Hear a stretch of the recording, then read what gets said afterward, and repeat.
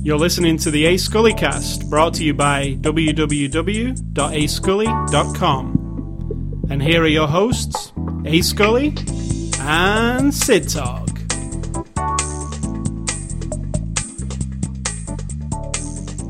Okay, well, let's get a motor on with this one this week. Sunday, June the 13th, 2010. This is after the show 126. And last week, I did say, the entire show, that it was after the show 124, when actually it was 125. So, excuse me for that. Think you confuse people? This one is after the show number 126. The movie we're going to be looking at this week is The Book of Eli on Blu-ray disc. It's a 2009... Well, actually, it's a 2010's movie, 2010 Blu-ray release. Comes out on Blu-ray this Tuesday, the 15th of June. It's on Blu-ray, DVD, or what we looked at was the Blu-ray, DVD, digital copy combo disc special. So all of it in one box. It's from our friends at Warner Brothers, and you're going to tell us what the movie is. Okay. With a mouthful of toast? It is a... I don't like to use the term post-apocalyptic, but that's what people That is call what it is. So, it's that, and a man on a mission to get himself and his backpack that has a book in it west. Hence and the Book of Eli. He doesn't explain why or what or anything, and in the process, we're basically following him and seeing the aftermath of whatever happened, and how people live, and it's all questions of humanity. How do you rebuild? What's important? Are we savage? Are we civilized? You know, does faith have a place really in humanity? Do we need it to rebuild? All that. And so it's the man, you know, it's the traveling man. Walk quietly with a big stick kind of a thing. Like Kung Fu. Kinda. Kung Fu meets Mad Max. You could say that. Alright, so, yeah, because Kung Fu is spiritual. Do you feel like Mad Max is what our generation and what define as a post-apocalyptic kind of a movie story? And we always have that planned in our minds, like you said, with the trucks with the armor, and that has defined for us. It does, yeah. What it looks like, and we have no fucking idea what it looks like. No, but films, including this one, seem to take that look on, don't they? Mm-hmm. That is the... You know, perhaps it is the most... We would try and protect ourselves with armour and... Found objects. Yeah, so perhaps it would be that. Well, it would be that, wouldn't it? Because that's all we'd be. We'd not be manufacturing new things. It's just movies, so I don't know. What I mean is, after that, there wouldn't be new cars being produced. You'd be in old cars. Okay, you might need an old car to go across the desert, so it might be tooled up with bigger wheels and, you know, people... MacGyver stuff. So...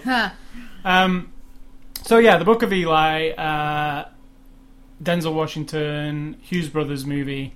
Hughes Brothers are famous for the Menace to Society movie, which I really love, by the way. And I'm not really into kind of hood kind of films, but that one I think is really good. I think you might have seen it. I don't think I have. I think you have. I think I've shown it to you. It's the one with the liquor store thing at the beginning. Nope. It's pretty violent. It's really good, anyway. It's my favourite of all those kind of... There was a time, when was it? By early 90s, right? When hood, these movies about, like, Boys in the Hood. There was quite a lot of different ones, but it was one of the standout ones. Anyway, this movie has the same kind of gritty, realistic kind of tone as that movie. Right. In terms of the gunplay in here and the... Like... See, I find it highly stylized. I don't find it is really realistic. stylized because of the... post-apocalyptic feel, but the gunplay, which there is some in this movie, it sounds like real guns being fired. It's not. It's like a. In fact, there is a scene in this movie that mimics a scene in Menace to Society, which I won't spoil, but they have a style that they've carried through here, and I really liked this movie. I loved it. I like this. See, I've come to, over the terms of watching movies over the time, I've come to know that this kind of movie I really like, because my recommendation for this week was the last one I watched in this style. And I love that one as well. So I just like this...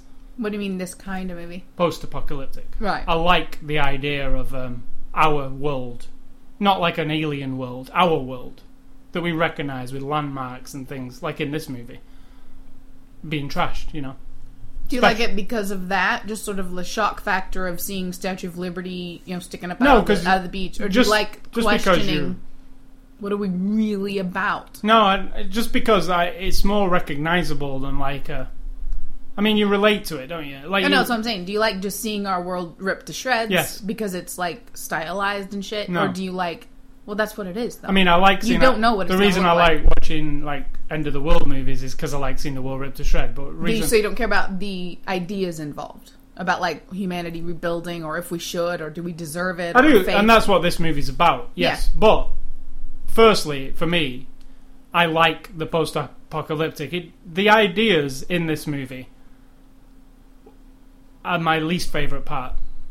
Because it's a lot of spiritualism and stuff, which I'm not particularly that type of person, but I can also take away a bunch of other stuff from this movie, as well as that, because it is a good action movie. I don't know if it's based on a comic book or not. I can't tell, and I tried to figure it out by watching the extras, and nobody really said anything. And there are so many shots though that look like they're just peeled off the page. Yeah, of I think it's novel. I think it's from a graphic novel or comic book series. If not, I'm mistaken, but I would go as far to say it is without even knowing, because frames of this movie look like a graphic novel. Style of this movie looks like a graphic novel. They even took all the colour out of the movie, so it's mainly brown and black, right? It's like quite sepia. Yeah, all the time. Like there is, and not even stylized to a point as like it's all the colours sucked out. Yet red is really bright. It's not like Sin City. They don't do none of that. It's just like completely devoid of colour most of the time, which gives it an even more like.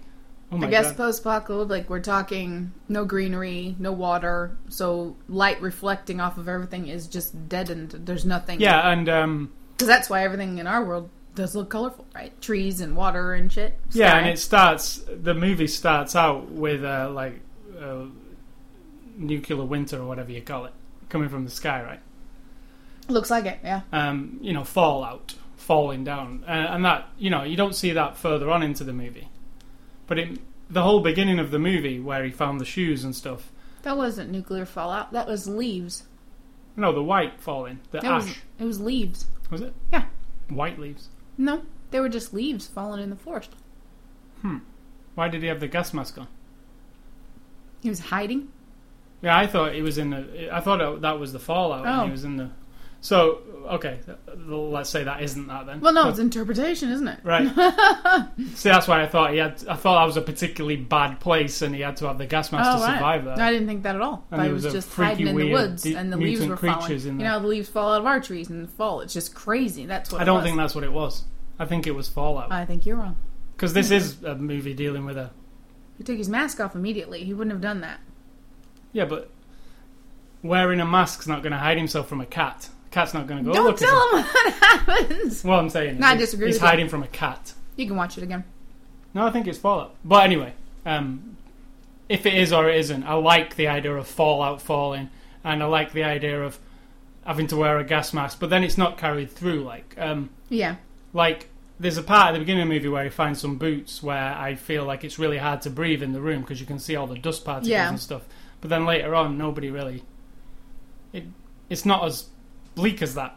It seems like everybody they forget about that fairly quickly. Wow, I disagree with you completely. I think every setting we go into is completely bleak, but not in a breathing apparatus type of way. I disagree because I feel like once I've seen that, and I know that the only time you're seeing the dust is in the shards of light coming through the windows and whatnot, right? So you know it's there. From that moment on, I felt every dwelling was just riddled with filth and stink and dust. So I think they did all the dwellings just like... I mean, there's a lot of shots out of different movies. Good, the Bad and the Ugly being one. It's definitely styled like a Western, a lot of it. In fact, the town that they reach in the middle of the movie is just like being in Deadwood, which is good. See, I think that's why I like post-apocalyptic, because it is going back to the times of cowboys, really. But forward. Because you're back to like a simpler time. You're back to... Wasn't life simpler before the Wild West? I think going back thousands and thousands of years, but what we have to deal with, But what they have. we already have guns and stuff, so we are after a nuke, you're still going to have weapons, etc. So you don't go back any further than whatever was invented: cars, radios. True. So, like, the point being though is you're further on than the Wild West, but it's like the Wild West again. Because in the Wild West, nobody had cars, right? I guess I think of it, I associate it, the Wild West, just because it's dusty and it's dirty and they're in, like, what looks like an old abandoned town, but it probably wasn't. It probably just got annihilated with whatever happened.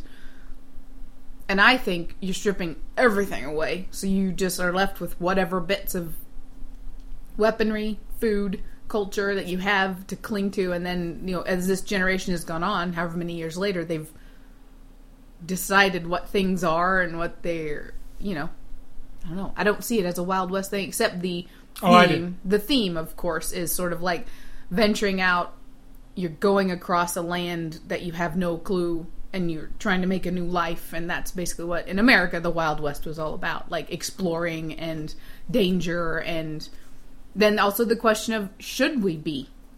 Do we have to tame the world again? Should we just let it, you know what I mean? Like, let us die off and, Yeah.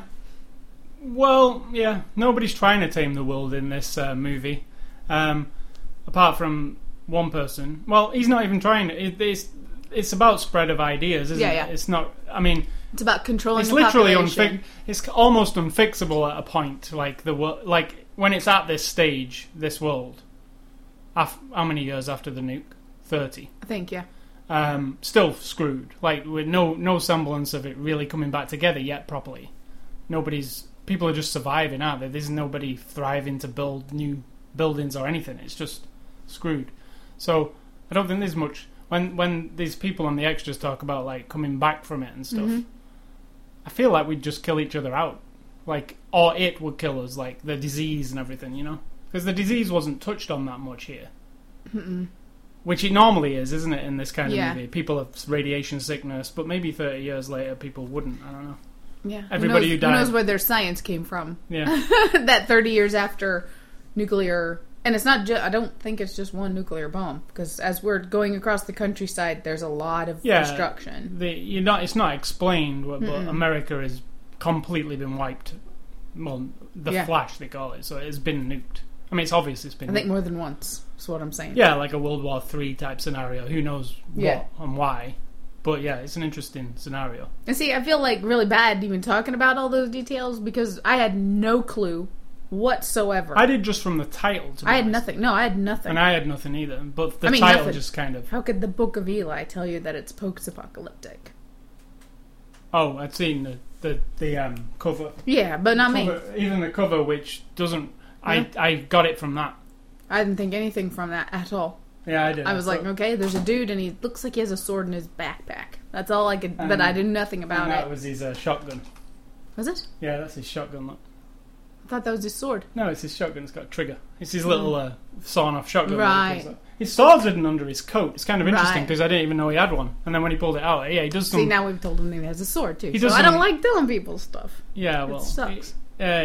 Spoiler alert, we'll do that. A little late for that. Yeah. So, all right, let's go into it a little bit, into the story, because we've been so vague, it's kind of... So... I think we're being very specific. No, so Denzel Washington's the hero of this piece, enters the frame. He is on his own. You don't really know, like the man with no name almost in Clint Eastwood's movies. He's on his own, he's wandering the wilderness, and then he encounters... What does he encounter? People. Danger. No, I mean, he encounters something very specific. Oh, you want to tell... You mean the very first We just thing? said spoiler alert. We can talk about it a bit, right? Oh, I guess. I mean, do you want us to tell the whole movie? No, Oh, okay. just the beginning part. I just think of it as he just encounters some serious danger where we get to see that he's not a man to be dicked around with. That's all I think of. He's like a ninja. And that's all that first scene of that is about. Like, do not fuck with this guy, because he's on a mission. We don't know why, but obviously there's very, very big danger from other people because there's no food, no water, no resources. So, it's like highway. Everything's like a booby trap or a trap. It's just like the Wild West, actually. In fact, I've been playing Red Dead Redemption recently, and there's a big trick in the game where you're riding down the road, and there's a female, and she's like in danger. And then you stop to help her, and then 3 guys jump out from behind a thing and try and kill you. That's one of the first encounters in this movie is something like that. And I was like, wow, this is like the Wild West. Because that's an old trick. Right. Used to do that in the cowboy days, right? I bet it came from before the cowboy days. Yeah, but yeah. Yeah. So yeah, there's that kind of deal. Dangerous all along the way. Women getting raped. Motorcycle gangs running rife. And then we meet the bad guy. Gary Oldman. Yeah. Who for some reason has no right to have a British accent, even in post-apocalyptic America. who is also on a mission. Yeah. The same as... He wants to rebuild everything, but Yeah. he needs something, some kind of power, something to rally the people around. And so... But because right now all he's using is fear and intimidation. And I always think in movies like this, and you think about history and life, when the dude who's in power is just a dude, right? He's just a man. Yet he has got everyone convinced to do his bidding, to do the bad things for him, to bring him the things he wants. We're talking about kings and conquerors and, obviously 20th century bad men. Then you've got Mussolini, Hitler, all those people. They're just a dude, but they've convinced people around them for whatever reason. Why doesn't anyone ever just kill them? Well, they do. There's uprisings all I know, but as soon as that person starts being... You know what I mean? They're just a dude. There's often uprisings though, where the men who are being ordered suddenly turn to each other and go, "What the fuck? Why are we doing What this?" case is that? When was this? Because it doesn't seem All to happen times across history. Lots of kings and No, I think it comes from outside. But heads of one. But as soon as someone starts telling you, "I'm gonna kill your wife and children if you don't do what I say," why don't you just shoot him in the head? I mean, I'm talking in that world, in that circumstance. Fear, or is it? We are actually we're just got a weird thing about us where we want someone else in control and not take on, because that's his deal. Is he's got his little world, his little town where he's controlling it, and it's really nasty. People are scrambling and paying too much for water, and everyone's kind of like Dennis Hopper in Waterworld. Mm-hmm. Same kind of deal. And Waterworld's another movie of this ilk. Yeah. Did you see my recommendations? No. Yeah. So, kind of like that guy. Everybody's scared of him, and they'll do what he says. And those guys are always surrounded by dudes who don't seem to get it. All you gotta do is. But there again, these guys are not portrayed as the brightest individuals either. So maybe they're just thugs. Yeah, they've just not got it in them. They just do it and blindly do it. So. Because they get the benefit, which is you get water, women, and food, and I won't kill you, so you go out and do the nasty stuff for me. Yeah. So this movie, I think, is excellent. I highly recommend it. But there's a couple of things I want to mention about it. First, it's got this awesome score. I don't know who it's by. It tells you in the extras. But it reminds me of 2001: A Space Odyssey mixed with a spaghetti western. Mixed with Aborigine music. Do you get what I'm saying? Yeah. It's like this. It's hard to describe, but it wells up occasionally, and it really affects the mood of the scene. Especially the beginning part where he's just walking and it's playing, and then there's this awesome, they come to this one point in the thing, and these people have got this wind-up gramophone. Yeah. And, in any of these movies, somebody winds up a gramophone, puts the record on, and it's old 40s music. Well, it's 80s music. Ring My Bell, it is. Yeah. It was just an awesome little moment, where it was you've seen this 10 times before in other movies, but this one just feels... And then the whole scene plays out with Ring My Bell playing in the background. It's on a gramophone. So, and then he has his earphone, so there is some cool music in the movie too, as well as the score. And then second, the action scenes in this movie. There's one in particular that's filmed in, I said to you, a one-shot. And I was watching it, and I was like, okay, when's the camera going to cut away from this? Or I was looking for a cut. I was like, this is one of those, like Scorsese does those long one-shots. It's one of those, but this is a trick one. It's got to be CG. It just seems... It did look very... Yeah. Like manufactured like and cool happening. At the same time. Something like... It's like a shootout scene, but it's all in one shot. So there's certain points in it where I was like, well, there's the CG part, but I'm not sure if it is or not. And then the guy in the extra said that, no, it's just a one shot. Yeah. But the planning that must have took. Because it ain't you're just going through a window and between a couple of people and up into the gut of a... And then back out of the house, and then back in the house, and then back out of the house. You know, it's all like... It's crazy to watch. It's like a shot I've never seen. It actually totally adds to the movie. You get your your totally adds to the going. movie, I think, because it's not like you're thinking, oh, you're just going to see a shootout here, but you're in for so much more than a shootout, and it lasts like 2 minutes, and it's like insane. There's all kinds of stuff, explosives, and So yeah, I really love that action scene, and then several other action scenes in it where Denzel Washington just kicks ass. I did have one complaint of that scene because when someone threw there was a bomb involved. It landed over there, right?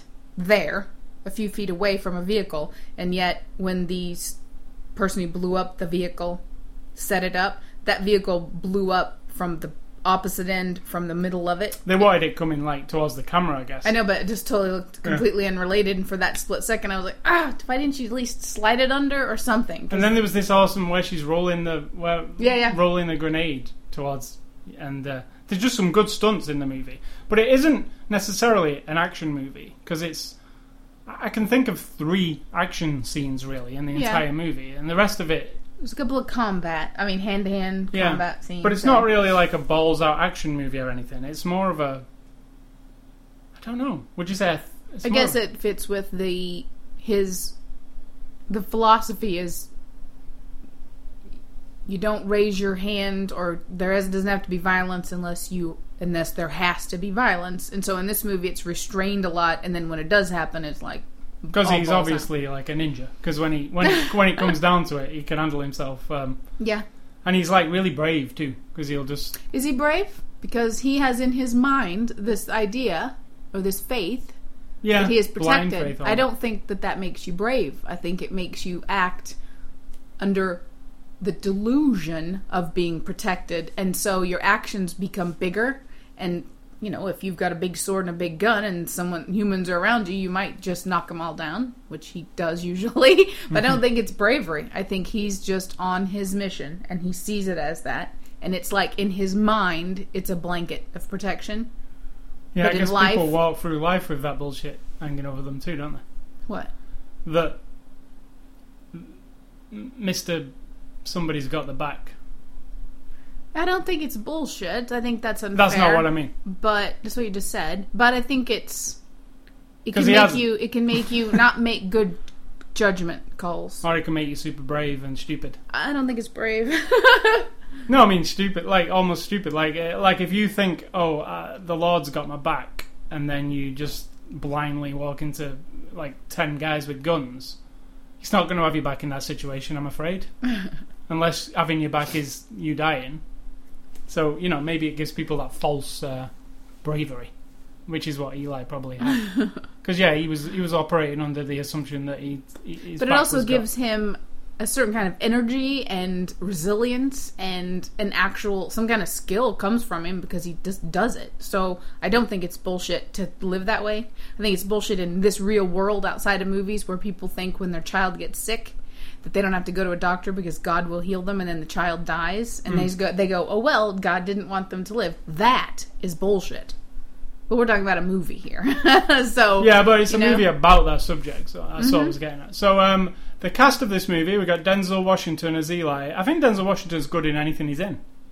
Pretty much, yeah. I think there have been times when it was a little left flat, but I think he's always intense, Even the last one we watched with him in, which wasn't a particularly great movie, Taking of Pelham 123, he was still probably the best thing about it.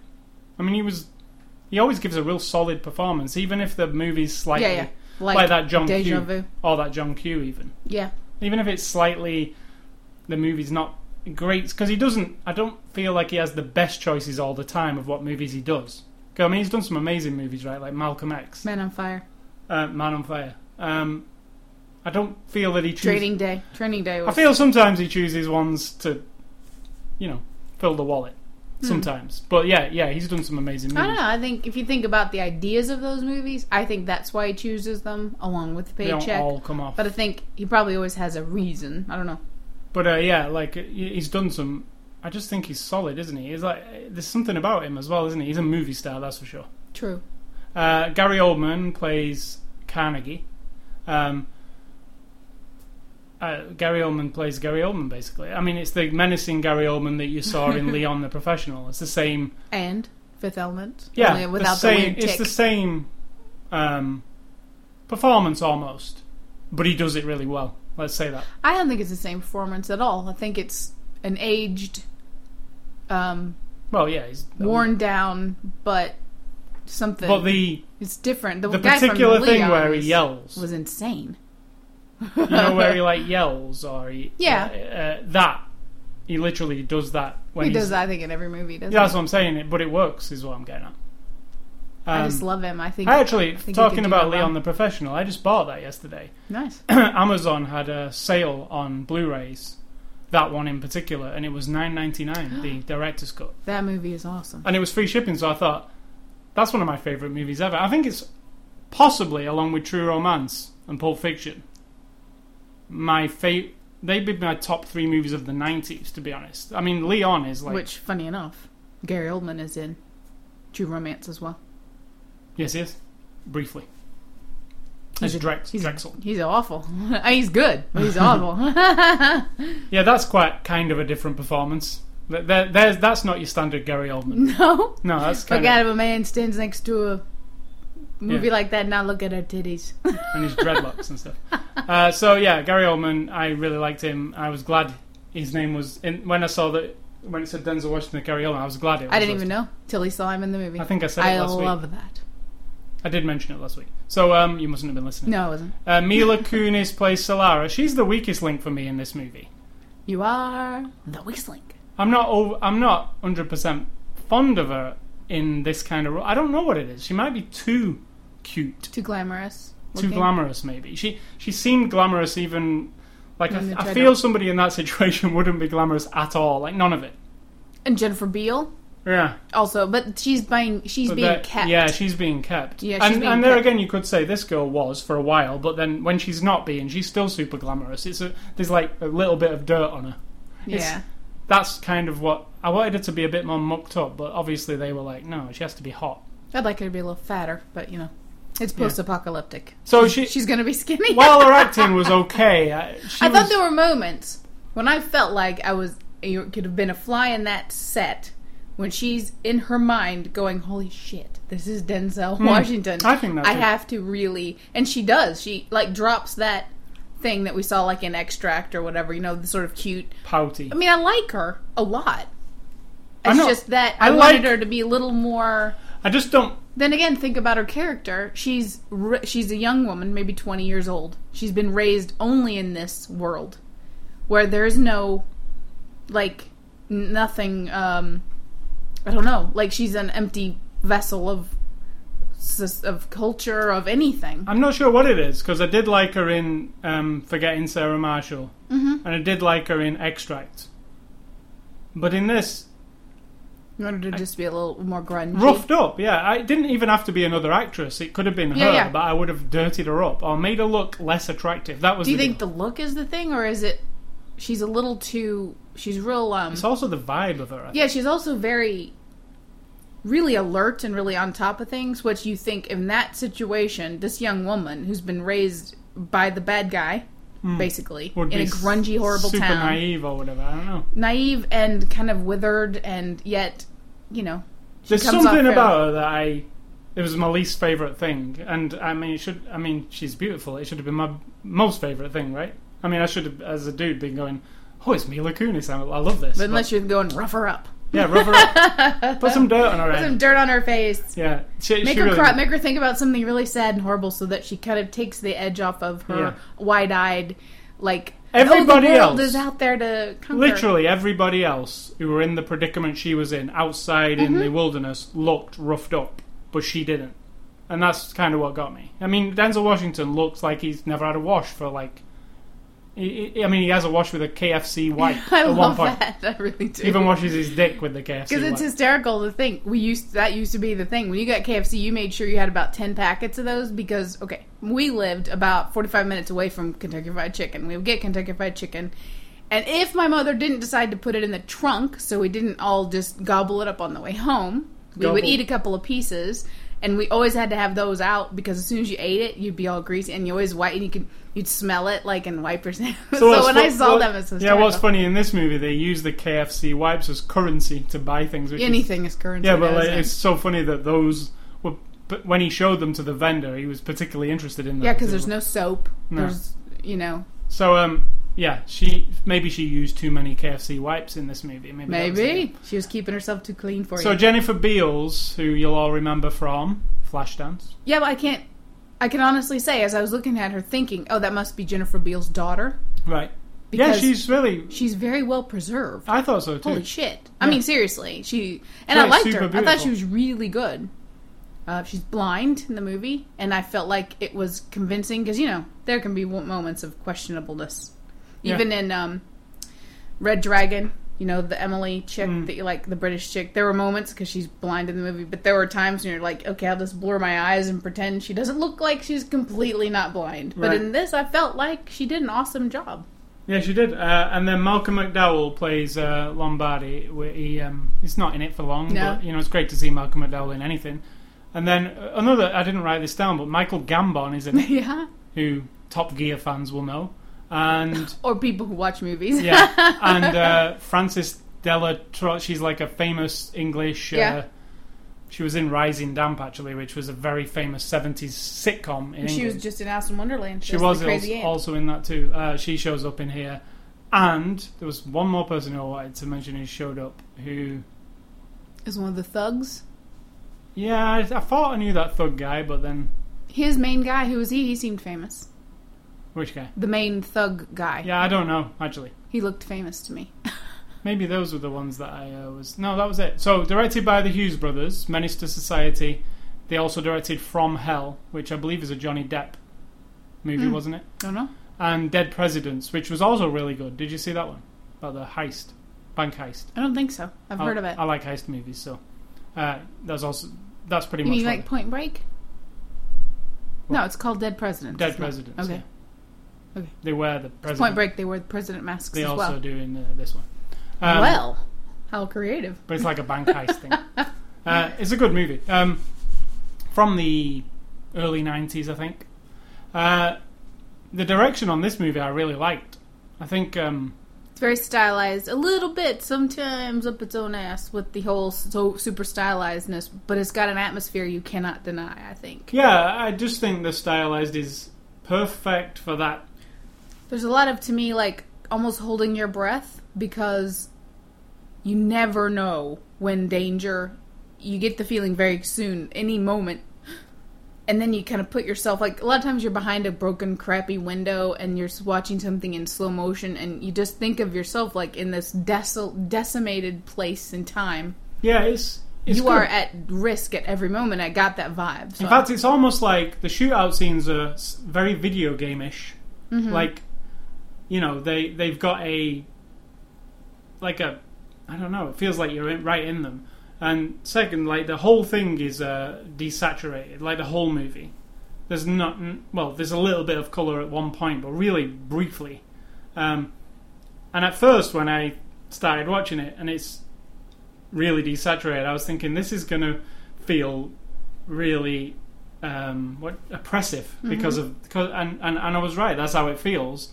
But then you kind of get used to it, and then it adds to the whole thing. I think if it was colourful, it wouldn't be the same. Yeah, and your feeling of wanting it to lift is there as well, like wanting to get to like. And when shake it doesn't, because it really doesn't, it adds a more of a this is hopeless. It's horrible. You understand why people do what they do. You don't want to accept it. You don't want to think in that situation that people go to their worst nature. But it only takes one person in a disaster or in any situation to be the asshole. And then if you want to stop that person, or fend them off, you have to turn into the asshole too. You know what I mean? Like, it seems that's hopeless. Yeah. It's like a zombie movie, because no matter what you do, you have to rise to the defend ourselves against the assholes who are going to try to take what they want and do what they want, and I got that feeling through the whole thing. Like, at every turn, there's a booby trap, there's a bad guy, there's something. And there pretty much was. Mm-hmm. So the Blu-ray comes with the digital copy and the DVD, and the Blu-ray disc, so you get all versions of the movie. And then it does have quite a few extras. It has the Warner Brothers patented maximum movie mode, which started with Watchmen. Sherlock Holmes had it, and that is a walk-on. What do you call it? The director comes on, and in the background you see the movie, and then talk you about see it. picture-in-picture throughout the movie. Right. If you play it in this mode, of the making of, on-set, storyboard comparisons, all that kind of stuff. Just you can basically watch the movie again and get a bunch more information about it. And then it has something called Starting Over, which I said to you, I think I know what this is going to be, and then it pretty much was. It was, yeah. It was experts. I'm using quotation marks on my fingers. One finger. Saying what would they're talking about what would humanity be like in a post-apocalyptic. How they think we would behave, etc. Yeah. So I don't think it's far-fetched to try to imagine, because we have war-torn countries on this planet where people are in a constant state of trying to survive and hold on to their culture and their lives and their livelihoods, while there are assholes trying to oppress them and take over the world with their own fucked up ideas. So I don't think it's easy enough to stand back and look at the way those humans cope with decimated areas and bombs and a constant threat of danger. You know what I mean? So I don't think it's too far-fetched, but when you start saying definitively, in a post-apocalyptic world, humankind will. I just hate those certainly. We've seen that kind of extra a lot of time, not just about that subject, all kinds of subjects. It's my least favourite extra because you can speculate, though. I mean, yeah, I just find it very bullshit.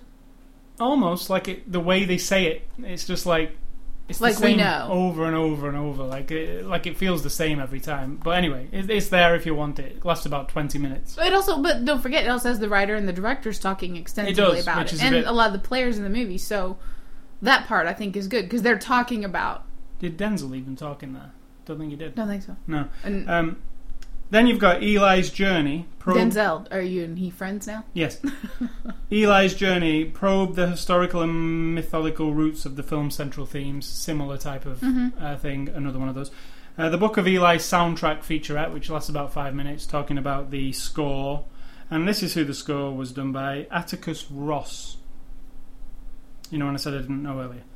And then there's additional scenes, which are not very good, to be honest. There's 3 of them, and none of them are... I feel like these directors might be quite economical, because there wasn't much to trim off there. One was just a longer version of what was already there, and the other 2 were just, like, nothing, just cut. One I kind of liked, but I won't say it, because it's an ending thing, so... Right. And then the best extra on the whole disc, I think, is The Lost Tale Billy, which is a animated comic book dealing with... Carnegie's prequel, like when he was a boy, the bad how guy. He became how he is before the world was was new, and it's a really good little story. Very good, and I love that animated. It's not totally. You've seen it a million times, yeah, of course. And you could have just decided that from knowing him being. But it's nice to have a little filler back in on the story, and then you do from that brief thing you do, and then you feel. Then because we just watched the movie, then watched it, you go, okay, yeah. But I mean, yeah, you could have filled that in that he had a bad upbringing. And then there is digital copy, like I said, and DVD. So quite a few extras. I always prefer this maximum movie mode to a commentary because I like the whole instead of just the commentary. I like the whole all the extra, all the different behind the scenes looks. So I highly recommend this movie. Do you? Yes. I recommend it. I mean, there are going to be people who find it heavy-handed. And I find it heavy-handed myself.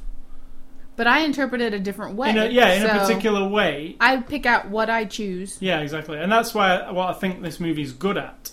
Because the message that it's conveying is not particularly a message that appeals to me. I mean, it's not a message that... And I disagree completely. My message I get is completely No, different. I've not finished. What I'm saying is the message that this movie deals in, the main message, is not really a message that I'm mega interested in. But there's other messages in there also. And, you know, you say you take away different things. Yeah, I think they're using a symbol of something, and that's what you're clinging your interpretation on. No, I'm not. I'm taking away from that. What I'm saying is, I know that that's their main... Yeah, but I disagree. I don't think that's the main message. And I think the don't main so message either. is... No, I don't think that. That's what you just said. No, I've not finished. But what I'm saying is that there's a message in this movie. It runs straight down the middle of it like a stick of rock, like I've said before. It's like it's in the title, there's a message, right? It's not 100% what it's all about, because it can be about something else also. That's not necessarily that one. Yeah, of course. It can apply to other ones. Like I said to you, it could apply to... And I see it completely different from you. Like, so completely different. I see it as a message, not the Book of Eli. There is an idea behind the good side of humanity, regardless of where you've read it or seen it or heard it or think it or it's been told to you or you've looked through history. And it's very simple. It has nothing to do with the book. No, I don't think so. But the message of that we need something to make us better, I guess, is universal. Like, we need to follow a message or something. Oh, I didn't get that. Well, I didn't. There's two sides to this movie. There's a bad guy and a good guy, right? Yeah. The bad guy's off the rails. He needs something. The good guy's on a mission. But also a bad guy. I mean, he's done some horrible things. And there's a thing, the thing that they both want. And the message, what they're trying to say is like that this thing can be used for good or bad, and don't let it fall into the wrong hands, and it needs to be preserved. But in reality, it was already in the wrong hands. So, to my mind, it wasn't the thing that is the message. It's a very distilled thing. The one thing he says, ultimately I won't say it, but you watch it, you'll see for yourself. Yeah. Well, so what we're getting at there is I have a meaning to it, you have a meaning to it, everybody else will have a different meaning to it. But no, I don't think it's that ambiguous, to be honest. There might be about 2 or 3 things. So you're right and I'm wrong. I mean, it's not like Twin Peaks. Right? You don't come away at the end going, I don't know what the fuck just happened, here's my meaning to it. Like the end of Alan Wake. Okay. It's not that, is it? That's what I'm getting at. You don't watch the ending and go, I like that movie, but I have no idea what happened. Let me make something up. Because it is pretty clear cut. Oh, I disagree. I guess we just see it totally different. Oh, okay. I found it very clear cut, and in fact, to the point of like, we're going to spell some stuff out to you towards the end. I totally disagree. That's so weird. So you've got to watch it now to see what you think. How did you disagree with it not being clear cut? I just disagree. Did you think it was completely ambiguous? Not ambiguous at all, but it wasn't the thing you're talking about. To me, it's I'm not talking about anything. I'm talking about just the story. Right. No particular thing. It's a very straight up story. Like, that's what I'm getting at. I guess I disagree. I think it's very interpretive. The thing can be interpretive. Yeah. But the story's not. Oh, I disagree. I thought it was a very... I don't understand where you're coming from, but we'll leave it at that. We'll discuss it after, so we can do anything. I'll explain Why? to you. I don't want to say to people what it is. Alright. Because you got to have your own mind. Think for yourself. So, conclusion to this movie, I recommend it. It's good. Highly. And we've already said that. So, thank you to Warner Brothers for the movie. And next week's movie will be Green Zone on Blu-ray, Matt Damon. Contest, you can see the site for details. Movie recommendations, I haven't thought of mine yet, but I will say my first one is Doomsday, which is very similar to this movie, in a way, but more action-packed. And I don't think we could ever make a list of all the things we disagree There are some very high similarities, and the biggest one is Malcolm McDowell Right. appears as the same guy in both of them, almost. Yeah, so... arguably. No, not arguably. He's pretty much... What? He's not mental in this one. He's No. mental in the other one. No, but he's very... In fact, I was like, watching this movie, I was like, holy crap. In fact, in that one, he wants to, preserve an ancient, I'm oppressive... not attitude. talking. I'm talking about the way he looks. Oh, well, The look. yeah. Yes. Yeah. You could just take him from one and put him in the other. Is what I'm saying. Except for short and long and hair. without the chainmail. And- My second movie is, let me just think of it. So Doomsday, and I thought of it earlier. It is Man on Fire, Oh, that's an awesome one. which is a Tony Scott. No, it's not. Another ambiguous... Is that Tony or Ridley? No, it's Tony. Tony Scott. Yeah, an awesome, probably my favourite Denzel Washington movie. It's awesome. Yeah. It's very... It's really rewatchable too. Yeah. If it's ever on, you can watch it over and over again. And mine I'm going to start with Night of the Living Dead, which is the original, to me, zombie movie with the hopelessness of, humankind, what's going to happen if something really horrible and destructive happens. And it's a very stripped down, basic, late 60s view of how humankind would handle some kind of horrible thing. And it's also just an awesome, creepy movie. And my other two are, and I'm not saying they're fantastic, so don't chuckle and laugh or spit your coffee out when you hear this, Waterworld and The Postman. Now, Postman's actually fantastic. Waterworld's not. Waterworld's not great at all. It's No. just it's if you want another interpretation of what a world is like after some big fallout. The Postman is actually fantastic. Postman is. It did a lot really of people badly. don't but- think that. No, I think it really is. If you watch it, You and I think it is, but other people don't. So. Yeah. But I think they're I'm both... surprised though, because I mean, as everything, it's like a really good post-apocalyptic movie. Out of all the ones I've seen, it goes really highly up there. Maybe it just didn't have enough action for people. And the message, again, is communication. The importance of communication and to keep it going, like same as this movie. That keeps you from being isolated in a place where you can be oppressed and dominated Hence by... The Postman. Yep. It was So- good. So those are my recommendations. So, games and ice stuff for this week. This week I have been playing the game Joe Danger on the PlayStation Network. It's That's correct. New, what would you call it? I have no idea. Sports? I have no What? idea. Just a little cartoon game to me. No, it's not just a little cartoon game. It's it's basically the story of a stuntman who his stunt career went horribly wrong. Like an Evel Knievel dude. Yeah, like a fairground stuntman kind of guy. Like and his thing goes horribly wrong, and then you're thrown into the game to repair his career and bring him back, jumping over buses and stuff like that. But it's a bit more than that. I feel like it's kind of like Tony Hawk. It's a cross between Tony Hawk, because it's all about getting high scores and linking tricks together and comboing. You're jumping over buses, you're jumping through hoops, you're collecting stars to finish the level. It's like old school almost, but with like cool new cartoony 3D/2D kind of skewed graphics. It's kind of interesting. When you do a jump, it kind of goes into 3D, then goes back into 2D. So if you've ever played the game Excitebike on the old Super Nintendo, it's kind of like that, but with stunts. I have not. So what's the biggest thing about this game, though? Not just the game itself, but the story. Well, the game's made by an independent developer who made the game for a contest a couple of years ago, a year ago, and it won the contest, and then Sony basically... The same as Flower, if you remember the game Flower on PSN. That was also a guy who won an independent games contest, and then Sony gave him money to develop the game into a full product. So I'm assuming Joe Danger, as it was for this competition, wasn't as polished as it is now, or big. But the idea was there, so Sony say, well, can you make this into a full thing? And then they go ahead and do it. And I always like to support games like that. This game cost $15. But it's literally huge. It's as big as like when you buy a disc game and you expect to get like 20, 30 hours out of it. You will out of this. There's like 12 worlds, and then there's like 10 tracks in each of the 12 worlds. And to master it all, get all the high scores and the trophies and these online leaderboards, you'd probably be playing this as long as you would a retail title. So for $15, I think it's kind of a steal, if you know what I'm saying. If you like this kind of action game. And you have a PS3. Yeah, the only thing, it's exclusive to PS3 for a year, and then it will probably be on other platforms. But for this year, it will only, for a year from now, it will only be on PSN.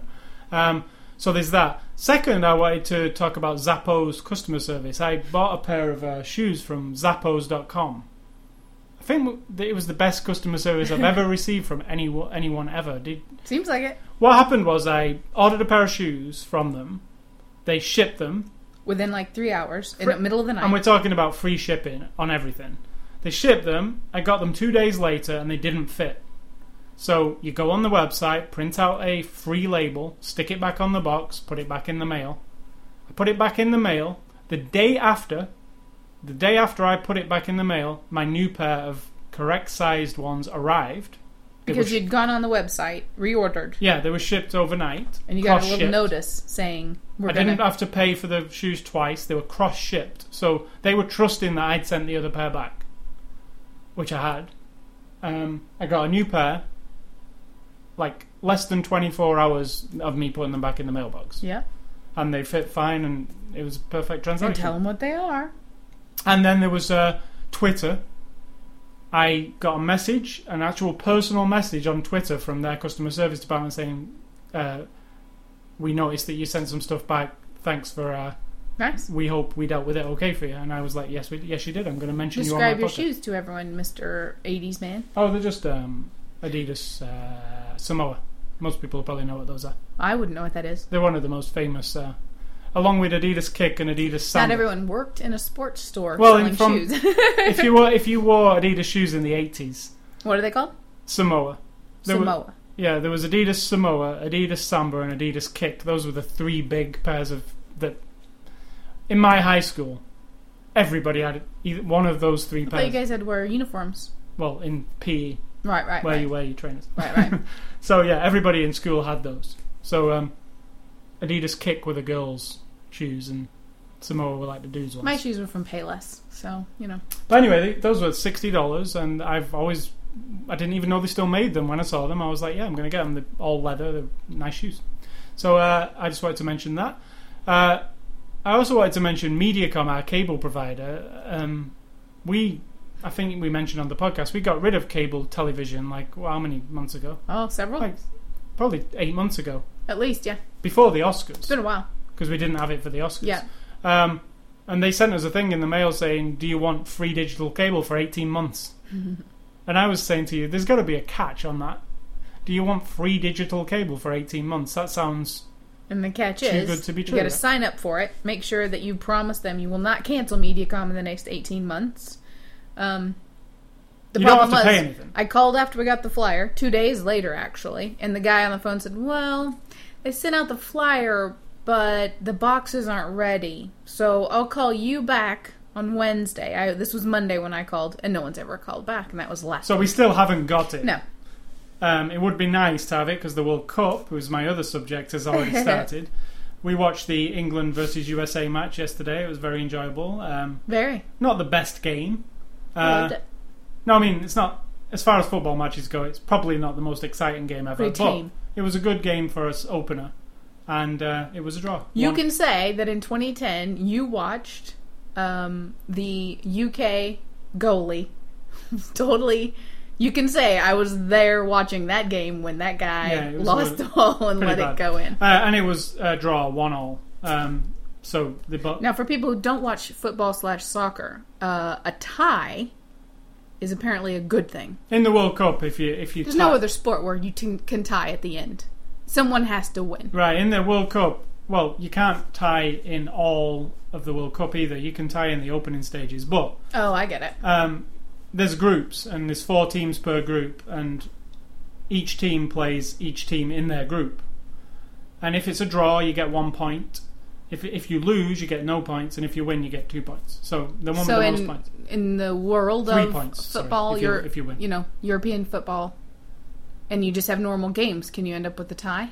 Yes. Oh wow, that's just weird. Because somebody has to win. In normal football, you're playing for 30 odd weeks, and you get points, and then it's the points at the end of the whole season. A tie will give you a couple of points. It's very civilized. Yeah. So, I don't know when England and the US... I'm going to really follow England and the USA, maybe catch some other matches along the way. But you can watch it for free on ESPN3.com. But you have to have a cable provider that's kind of signed the deal with them. It just so happens ours has. But American Game's not, because they're only on ABC. ABC. Which is what we watched that one on last night. Well, kind of. And the last thing, which is probably the most important thing, is E3 is this week. It's kicking off tonight at like 11 o'clock when Cirque du Soleil take the stage in Los Angeles. So Microsoft have hired Cirque du Soleil to make them an hour-long stage show based on Project Natal, which is their new motion-sensitive, I don't even know what you call it, input device, right? It's like a new controller. You're the controller. So Cirque du Soleil. It's a camera that maps your movements that you can use then to control what's on the screen. Yeah, and we're not talking just maps your movements. We're talking about Minority Report. Real time. No, not just that. What this Project Natal does is real-time motion capture. So you know when you see people making games and they've got little dots stuck all over them and the camera sees them and then you see the skeleton on the screen. Well, Project Natal does that to you without you wearing any dots. So it's kind of mind-blowing if it works correctly. Yeah, sounds like a big promise. promise. Do you know what else it can do? And this is mind-blowing to me. When you walk up to the camera, it can detect 4 people. Like 4 people walk up in front of it. It can see all 4 of you, and it knows what sex you are. That's pretty mind-blowing. You know why? Because Bill Gates was on Larry King a couple weeks ago with his father. Larry King said, what do you see happening in 10, 20 years in technology? And Bill Gates said, and alluded to the fact that it already exists, obviously in his own home and in their test labs, you will walk up to your computer or other devices in your home, refrigerator, whatever. Like in your home, you'll walk up to devices, they will recognize you and you'll be able to communicate with them just like when he didn't compare it to, but I think of like Star Trek. I think Natal's a start on that, right? Right. Because it has voice recognition also built in. But he admits, it's a long process. It's new, yeah. I actually saw an interesting, talking of Bill Gates, I saw an interesting interview with him and Steve Jobs sat down this week, and it was from about 3 or 4 years ago. And they asked Bill Gates, what will the future be like? This was 3 years ago. And literally what he said was the iPad and the iPhone. You mean he described them? He described the iPad and the iPhone, exactly. He was sat next to Steve Jobs. Steve Jobs wasn't really saying anything, but Bill Gates said, and I was watching it thinking, this is mind-blowing. Like, just because he really admires those products, he says, but in their own, right now, developing, because they can't, he says what he wants is a device you can fully interact with. Wherever you go, whatever you want to do. I want to be able to write notes on it, and it reads my writing no matter what. I want to go to a meeting or to a barbecue or to anything I want to go to and have this device fully ready to be at my needs. Right? He still evangelizes. Now, he doesn't see that in any products, so he doesn't want to put it out there yet. That's why when Larry King's like, what about Microsoft? You guys coming out with anything? And he's like, look, it's got to be what I want it to be, which is fully interactive, and we just aren't there yet. It's just not there yet. Yeah. He's tried the iPad, he said. This was just a few weeks ago, so. But this was... And it doesn't do, like, if I go to a meeting, he said, I want to be able to get up my pen and write on there and have it not have to... He still evangelizes the tablet PC. I mean, because he invented the tablet PC, and he's still behind it, and most people know that it's not... No, he said it's not ready. No, it's not. Even though he sells them. I mean, you got to have a test audience, don't you? I suppose. But this was interesting because, he's saying, yes, your phone will do this, your phone will do that, and I was listening to him thinking, that's what the iPhone does, that's what the iPhone does, that's what the... And Steve Jobs is sat next to him with his hand on his chin. Was Steve Jobs sat next to him with his hand on his chin? 3 years ago, Steve Jobs probably already... I mean, the iPhone doesn't just appear. He'd probably been working on it 2 years already. Was he sat there thinking, I can't say anything about this to Bill even? Like, because he's saying what we're doing. Like, he really is saying what we're doing. But I'm sure he had to keep shut up there, didn't he? I mean, you don't say it. So it was an interesting conversation because... And then I'm thinking, well, Bill, you didn't... It's not really an exclusive idea, though. I mean, come on. It's, we're... He was talking about we're progressing multi-touch in technology. Screens. Yeah. Before they existed. Now they're everywhere, right? He was talking about cell phones that can access the internet wherever you are. You don't need, 3G networks. He was kind of talking about, like, you can be anywhere and the internet's on your phone, which it is now, right? He was talking about, like, a 10-inch device, he said, specifically a 10-inch device that is like a tablet that you can just do everything you want to do in your home, like watch movies or listen to music write things on, which is essentially an iPad, right? So it was an interesting conversation. You can look it up on YouTube. It's like Steve Jobs. I know it's Bill Gates talks about the iPad is what it's called. And he doesn't specifically name the iPad, but yeah, it's an interesting conversation. So I don't find that too weird. I mean, they're both techie guys. They're going to come up with shit that everybody wants. I just thought it was funny coming from that mouth rather than the other one. So E3 this week kicks off with the Project Natal thing. Tomorrow morning, our time will probably be midday. Microsoft take to the stage for their press conference. Straight after that will be EA's press conference in the afternoon. Tuesday morning will be Nintendo's press conference. Tuesday afternoon will be Sony's press conference. So by Tuesday night, we'll probably know everything there is to know about all video gaming for this fall. So yeah, E3 is this week. You can catch it live on G4 TV if you've got cable. All the press conferences are live. Or you can go to I go to GameSpot.com. Or you can go to IGN. Doesn't G4 have a website? They do, but you have to buy the cable station to watch. I mean, you have to subscribe to the cable station. I mean, you can go to the website, but you're not going to see the live shows. All right. You'll see highlighted clips. Not everyone's as hungry as you for all those details, but anyone who's as into Anybody who's into video games will be watching this week. In fact, the world's eyes will be on that. Anybody in this industry will be looking. So, I think people are hungry to see it. It's what it literally is. I've said to you as a video gamer, there's 2 weeks in the year that are awesome. One of them's in fall when all the games come out. Like they literally all come out in 1 week. It's amazing. And there's E3 week. I just feel games come out all the time, babe. No, there's like this specific week in November. Well, no, before November, October, where everything comes out. Like all the big games, Rock Band 3 this year. Halo Reach. Right. They all come in a specific big clump. It's within a 2-week period at least. That's the most amazing time of the year for gaming.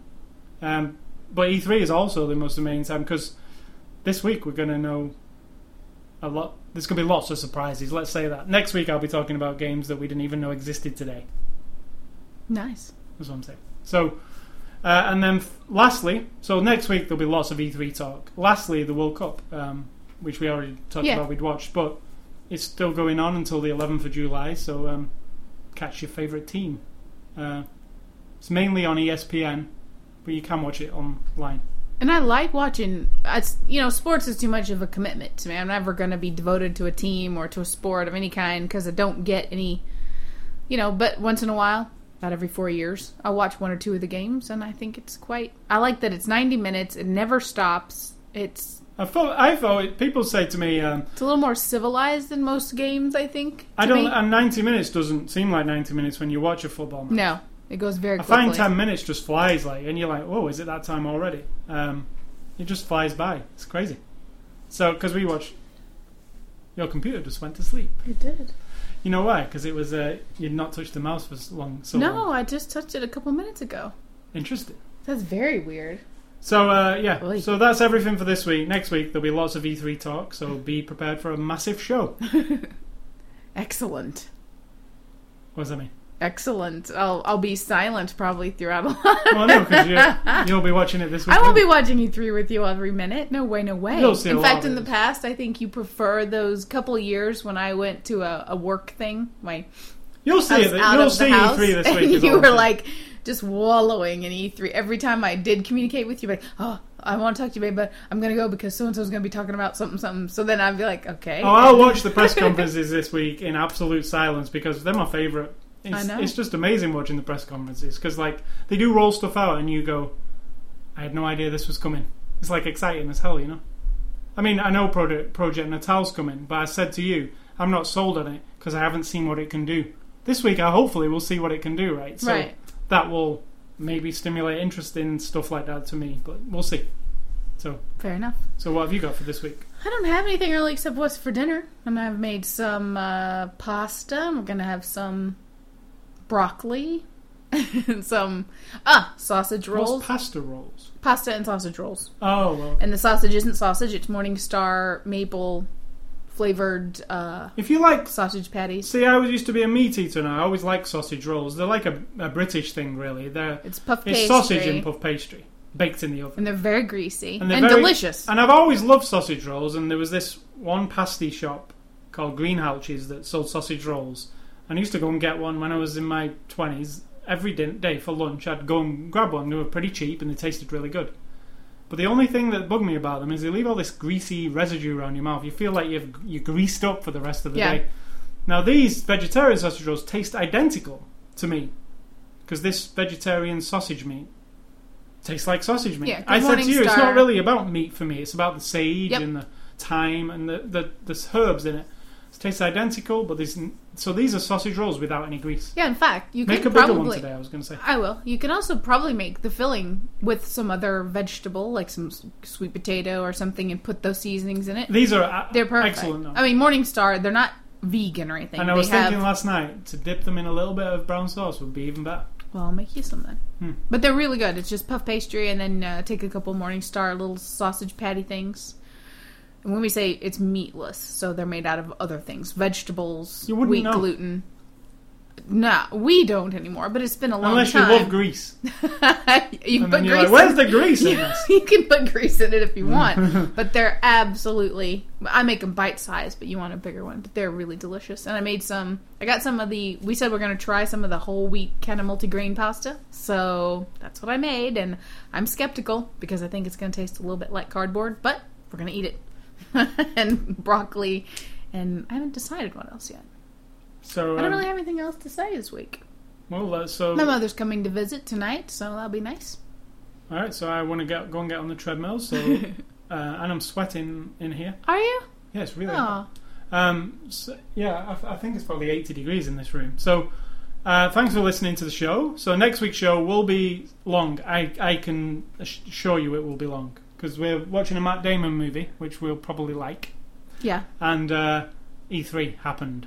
So tune in next And week. whatever else happens to in our lives between now Yeah. and then. And some football. Unless there's apocalypse. Football will probably happen. Post-apocalyptic. We'll have a post-apocalyptic show. I'm sure the USA or England will have played by then also, again. So I think it's this end of this week. So thanks for listening. I want to remind you about the website, sayscully.com, sidtalk.com. You can catch us both on Twitter, Facebook, Xbox Live, YouTube.